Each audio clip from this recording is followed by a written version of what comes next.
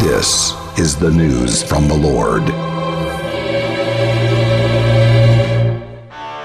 Hello, America. This is Jeffrey Lord with another edition of the Did He Really Just Say That? The Word of the Lord. We have a guest today.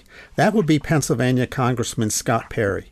Many of you would know Congressman Perry as the chairman of the House Freedom Caucus, but I am privileged to know him as my favorite congressman. And why is that? That would be because Congressman Perry is my congressman, and he's doing a bang-up job of representing we Central Pennsylvanians. More on this in a minute. But first, by now you've all heard me talk about MyPillow, and now our friend Mike Lindell has done it again by introducing his new My Slippers. Mike has taken over 2 years to develop the slippers.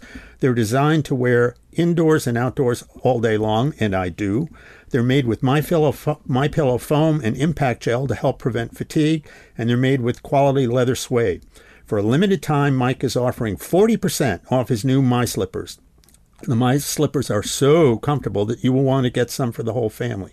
So go to mypillow.com and click on the radio listener square and use promo code Jeff.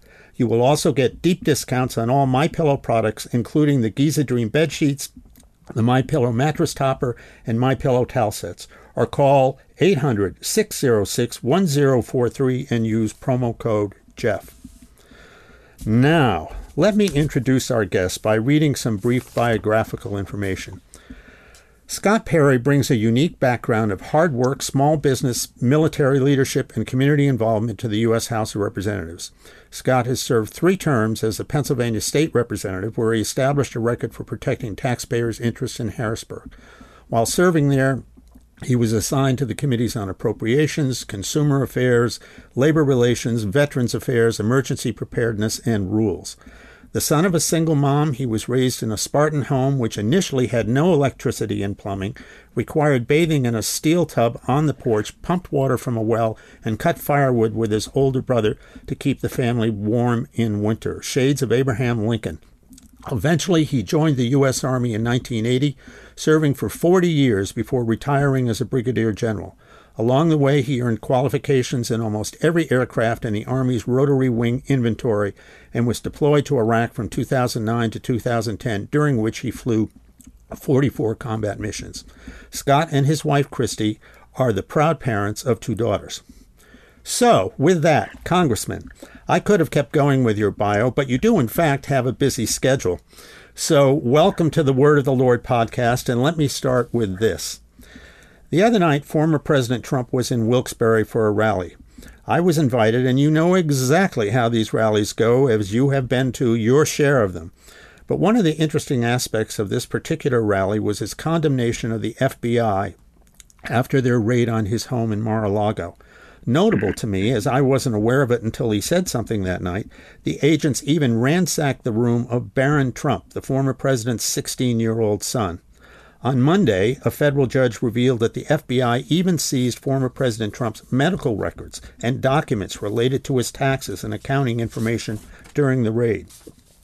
You, sir, have had your own run-in with the FBI, and I confess the minute I learned of your run-in with the FBI, you, of all people, a patriot's patriot, a sitting United States congressman, a retired brigadier general with those 40 years of military service, including service in Iraq behind you, and the FBI targets you out of the blue and takes your cell phone?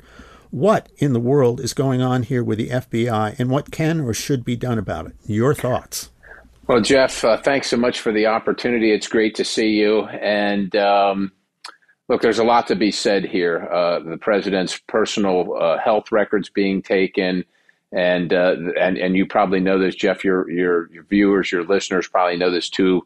An unprecedented amount of FBI agents, whistleblowers coming to the Judiciary Committee in the House and the Senate to talk about what's happening in the FBI. Think about this, Jeff. In the last four and a half weeks or so, the Federal Bureau of Investigation raided the former president's home, took an image, the cell phone of a member of Congress, potentially violating not only speech and debate, but attorney-client privilege.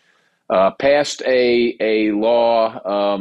They call it the Inflation Reduction Act. Do nothing to reduce inflation, but will hire potentially up to 87,000 additional IRS agents. And one of the things they will be doing is looking into you if you disagree with paying for the millions upon millions of Americans who had their student loan debt forgiven by the Biden administration. At the very same time, there's some speech given by the president that looks like it's something from Star Wars, where Colonel Hux or Commander Hux told everybody that everybody will bow to the first order. This all just happened in the last 4.5 weeks. I think what you're talking about generally, Jeff, is that the America that you and I know and that most people wake up and every day is horribly going in the wrong direction right now. Completely on the wrong track. We've got a rising China. We have criminals roaming the streets. There's plenty for the FBI to do. There's plenty. The Iranians are out trying to assassinate the former administration officials, and the FBI is spending their time ransacking Barron Trump's bedroom and I guess Melania Trump's closet. Really heading in the wrong direction here. And quite honestly, what needs to happen is a number of things. First of all, this one-party rule by the leftist Democrats has to end, and it starts in about 3 months here with the general elections, where we hopefully will change leadership in the House and Senate, and then on to 2 years from now, where we absolutely have to change leadership in the White House. Yeah, absolutely. I heard you speak at CPAC in Dallas, and I thought your focus on how House Republicans should run the House if we win back the House, which we are expected to do, was spot on. Talk to us a little bit about what you see ahead for the House GOP if we do win. What kind of investigations do you see coming? And for that matter, what do you see as the role of the House Freedom Caucus should we have the majority? Okay, well, let's start with the end first. First, we should win the House back. I think Republicans are poised to do it, and I think that America is happy that that's the case. But we have to earn it, and it comes with a lot of work. The House Freedom Caucus has been the kind of the conscience or the soul of the Republican Party. So where people run for office and say one thing when they're running for office, and then they get in office and it doesn't seem to work out, the Freedom Caucus stands for the millions of Americans, Jeff, who feel like Washington or their state capital is left behind. And very simply put, what we said on the campaign trail is what we intend to do when we're elected in office. And so one of the things that the Freedom Caucus do will make sure that our party stays true to the things it told the American people it was going to do in Washington, D.C. When we have the majority, we need to do them. We need to be bold. And part of that is investigations and it's oversight. That's one of Congress's leading role. And so we want to take a look at the Department of Justice, Jeffrey. Why were threat tags put on American citizens who had the temerity to go to a school board meeting and ask questions about the education that they're paying for under penalty of law through their taxes? They had the boldness to go and question what their children were being taught. And then the Department of Justice told the FBI that these are domestic terrorists. We want to look into that. We want to look into Hunter Biden's laptop and the things that the Biden family, including the president, were involved in overseas, whether that's China or whether that's Ukraine. And so, look, you name it from top to bottom, whether it's the housing and urban development directorate or whether it's the president himself, if there are questions that need to be asked, that's one of Congress's role. And so every committee in Congress has the duty of oversight. And I think you're going to see a fair amount of robust oversight. But the other thing, Jeff, is that what I talked about CPAC is this illusion of representative government. People elect people like me and they send us off to Congress and they think, well, he's speaking on my behalf. He's in committee. He's working on amendments. He's involved in negotiation. What they don't realize is that, especially under Pelosi's rule, but it's not exclusive to Speaker Pelosi.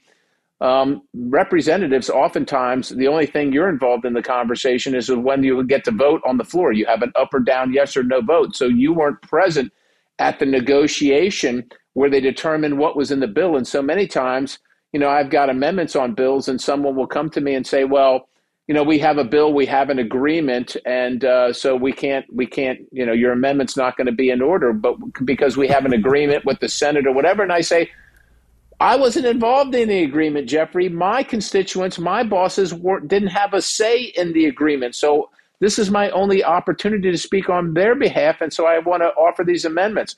What we're talking about, Jeffrey, is having legislators participate, having the rules changed so that all legislators, not just the ones that have been there for 20 or 30 years, not just leadership, but every legislator from across the country is involved in the conversation. We have up or down votes in committee, and there's transparency so the American people can see what we're working on and who votes which way, and accountability comes with that transparency.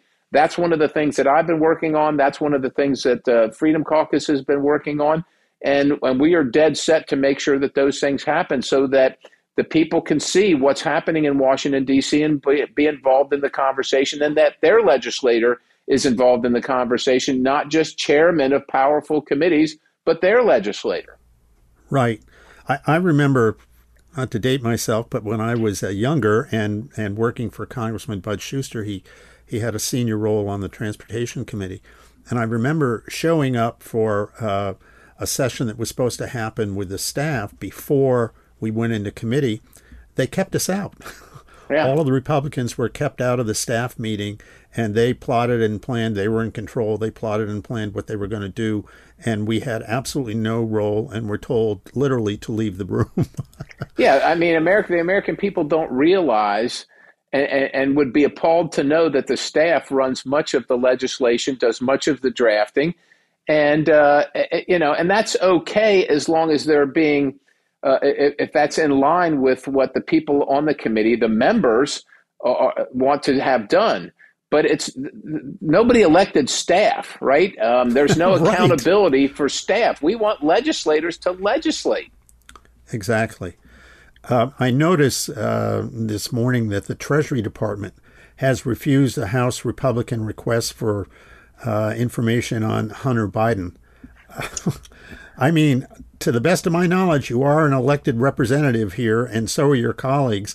And the fact that the Department of the Treasury is so blatantly political and says, yeah, no, you can't have this information. Who even knows who the treasurer is, right? I mean, most people don't even know who that person is, and who elected that person, and how do they have the authority to tell the representative of the people of the United States of America, you can't have this information? Who are they? What authority do they have to do that? So much, Jeff, as you know, and you've talked to President Trump about this, so much has been classified, not because it needs to shield, the American people need to be shielded from it for national security. But what's happening is people are being shielded, the American people are being shielded so that no one's embarrassed in Washington, D.C. And so these decisions, there's no accountability for the people that make these decisions. All that stuff has to end. One of the things I suggested to him was, we talk about term limits for members of Congress and senators and all that kind of thing. There's never any discussion about term limits for all of these bureaucrats in Washington. Pick a department, and they've been there 30 years, 40 years, whatever. Is it time to do something about that and say, okay, you want to come and work in the agriculture department? You can come. You're done after 5 years. Well, look, I think that you're a man after my own heart with that kind of discussion. I think we have to do something. All it takes for you, Jeffrey, as you know, is to drive through the streets of Washington, D.C. You look at these monumentally sized buildings full of people, and you think to yourself, what is happening in there all day long? And how did this government run without all these people? And what are they doing? And we don't have any viewpoint into what they're trying to accomplish. They make these rules. They make rules. Congress doesn't, I've been meeting with constituents today already about rules that were made by rule makers, not laws. But they have the effect of law. These are all these bureaucrats you're talking about. We're not saying that they're not hardworking, committed, patriotic Americans. but they're not elected and there's no accountability. And there's a good chance that there's just too many of them. And there's a good chance that there's a lot of ideology that's happening as opposed to good policy that's made on behalf of all the American people. And so I think that we have to take a look at how we run this railroad, so to speak, Yes. if you want to say that, and make some necessary changes. And if you're going to have term limits for Congress, and look, we have term limits every 2 years, right? Yeah. You can vote for, you can term limit a president every 4 years, but there's no term limits for these people that make these rules and we all have to live under them, but there's no accountability for them. Right. That has to change. One of the things I say, only semi-facetiously, is that if a congressman wakes up in the morning and his child has a runny nose, he runs into the office and writes legislation to create the Department of Children with Runny Noses, gets it passed. They build a 10-story building, fill it with thousands of employees who are earning $100,000 or more, and then everybody in America has to do what this bureaucracy says when dealing Right. with their own kid and a runny nose. I mean, it's gotten way out of control here. Out of control is the right way to describe it, Jeffrey. Out of control. As a Pennsylvanian, and you're up for re-election yourself, and we have, as you well know, hot races here for both governor with State Senator Doug Mastriano and senator with Dr. Oz. All three of you and other Republicans are being assailed as so-called quote-unquote extremists. This, to me, of course, is nonsense on stilts. I remember when the media and establishment Republicans used to say the same thing about Ronald Reagan. What are your thoughts on this? I mean, this kind of thing, I see you described this way. It just drives me crazy. Well, Jeffrey, we're all described this way. And of course, the president's speech recently was no different, essentially calling half the country Semi-fascists. Semi-fascist, right? Yeah, I wanted to get the term exactly correct. I mean, you think about that. And then they call us extreme. And here's what's extreme, Jeff. Telling some private business owner that you're going to shut your business down for a year and take a pittance to pay your bills and then somehow beg the government to have that pittance after they shut your government down. Here's what else is extreme. States and potentially the federal government telling you can't drive your car because it has the wrong kind of engine in it.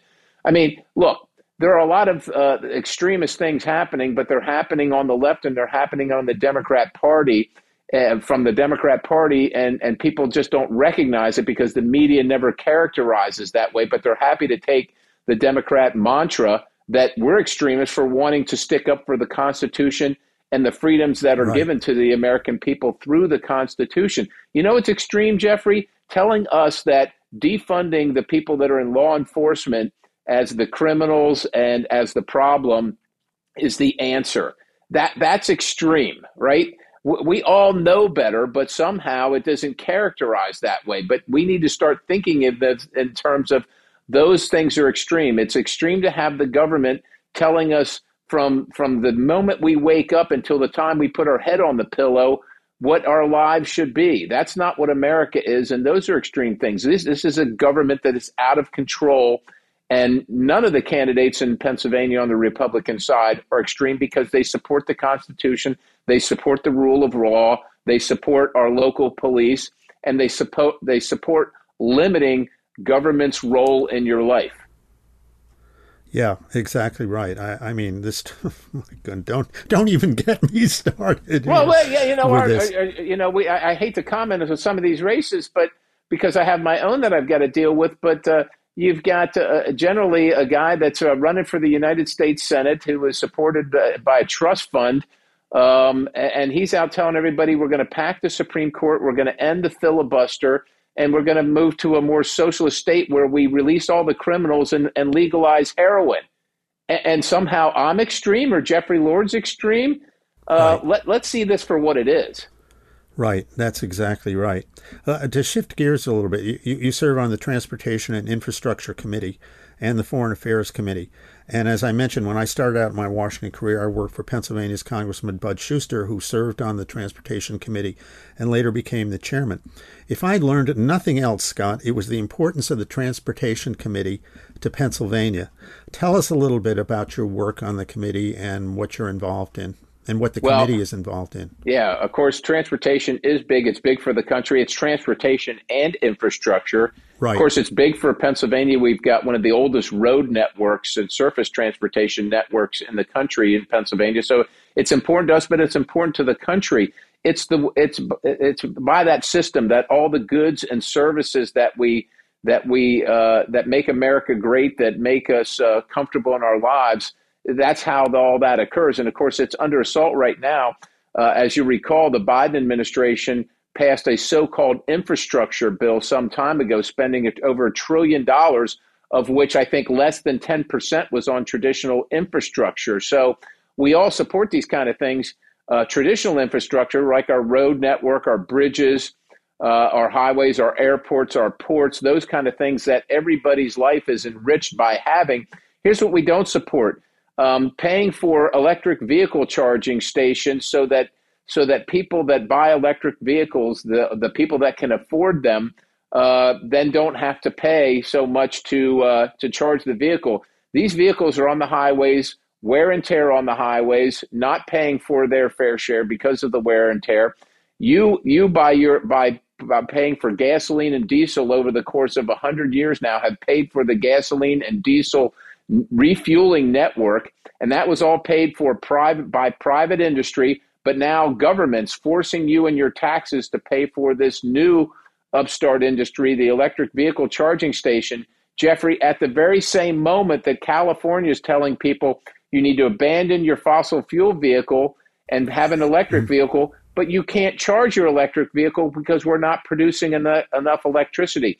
The transportation and infrastructure bill is actually a disincentive because of the Green New Deal and those who are worshiping at it, which is my colleagues on the left and the Democrat Party and certainly this president, supporting things that are going to increase the cost of not only the gasoline and diesel, which it's already done, as you've seen, Jeffrey. Yes. But I want you to start paying particular attention to your electricity bill, because the prices are going to start skyrocketing, going through the roof. So not only is it going to be very costly to heat and air condition your home, run your appliances, your toaster, your refrigerator, your washing machine, but every single product that you buy, because the prices are all along the supply chain, those prices are all going to be pushed up. I'm talking to the manufacturing and industrial base. Their prices are up 3 times already this year, threefold, and they're just going to keep going up. So this is what the Transportation and Infrastructure Committee has done under Democrat leadership, and you're going to start paying the price for it. And if you haven't seen it already, I suspect you have, but if you haven't connected those dots, I'm connecting them for you. None of this is necessary, Jeffrey, but all it is happening because of left-wing Democrat ideologues in Congress and in the administration pushing this woke Green New Deal agenda, which is anti-American and it's anti-21st century. It's anti-civilization. Yes. And I noticed the other day, and this concerned me, this business in California where, they're going to cut off your ability to buy gasoline-powered cars and all this kind of thing. Well, that's California, you think, and you kind of roll your eyes. And then I see that I think it's 13 other states are considering doing this, and one of them is our beloved Commonwealth of Pennsylvania. Right. I mean, what are they thinking here? Well, even more basic than that, Jeffrey, is what is the role of government? Since when does government tell us what kind of vehicle we can buy? Why is it any of their business? I mean, They can make recommendations about safety or provide information, but banning vehicles that have lifted America into greatness and lifted so many people out of poverty and made us a mobile society where we can, if we don't like our choices, we can pick up and move. If we don't like our job, we can easily change jobs. All that's on the table right now, Jeffrey. And like you said, it starts in California, but these other states are considering it at the very same time that California is telling people that you're not going to be able to buy anything but an electric vehicle. They're at this very same moment saying you can't charge the electric vehicle because we don't have enough power. They don't have enough power not because we've forgotten how to produce power or transmit power, but because they don't want to produce and transmit power. And yet the people of California, I don't know when they're going to see the light, no pun intended, but if that light is powered by electricity, I guess not for a long time. Yeah, exactly. It's just the lack of plain old-fashioned common sense, which is why I love being in the middle of Pennsylvania, because people around here have an abundance of it. All right, and last but certainly not least, you are, as I mentioned, on the Foreign Affairs Committee, serving in particular, I see, on subcommittees dealing with Asia, the Pacific, Central Asia. Americans are, I think, getting increasingly wary of China and its relationship with the United States. Talk to us about what you see in terms of China and its role in dealing with both the United States and the world at large. Look, thanks for the question, Jeffrey. What Americans need to get their minds wrapped around and acknowledges is that China is certainly not a friend. It's certainly not a partner. It's not even a strategic competitor. China, unfortunately, is the enemy of the United States, not because the United States says so, but because China says so. Now, it's also important to point out that when we talk about China in this regard, we're making the distinction between the people of China that would love to be free, like in Hong Kong, and the Chinese Communist Party. The Chinese Communist Party seeks to dominate the globe. And the way they want to do that, of course, is to put us in second position. And they're, they're on the way to doing that right now. And I think that most Americans didn't really realize it until this pandemic recently hit and realized China's involvement. We're never going to know if it emanated from the Wuhan Institute of Virology. But here's what we do know for sure, is China tried to hide any involvement in it and made matters worse. Yes. And so China steals about $300 to $600 billion in intellectual property from the United States every single year. Every single year they do that. China does not operate under the same rules of trade, under the same rules of finance.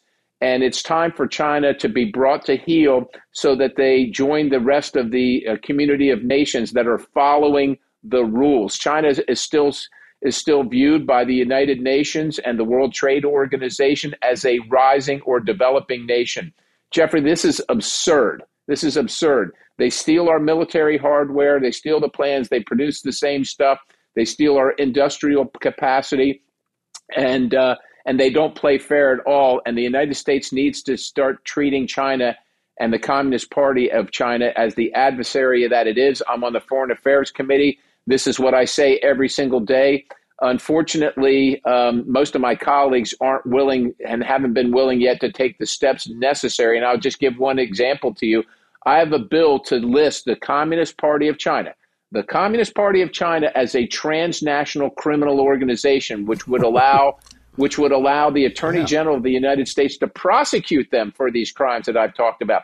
Human trafficking, drug smuggling, all this fentanyl, the precursors for fentanyl coming from China through the southern border, poisoning Americans, 107,000 last year. Like I said, the theft of intellectual property, the fraud in the financial markets, none of those are being prosecuted.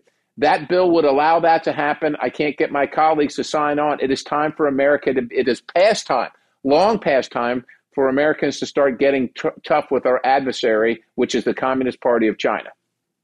Amen to that. Years ago, I had a literary agent who told me about China and intellectual property. I mean, I was dumbfounded. This was the first I was hearing of this. But this is serious business here, along with all the other things, particularly the fentanyl. I mean, that is just appalling.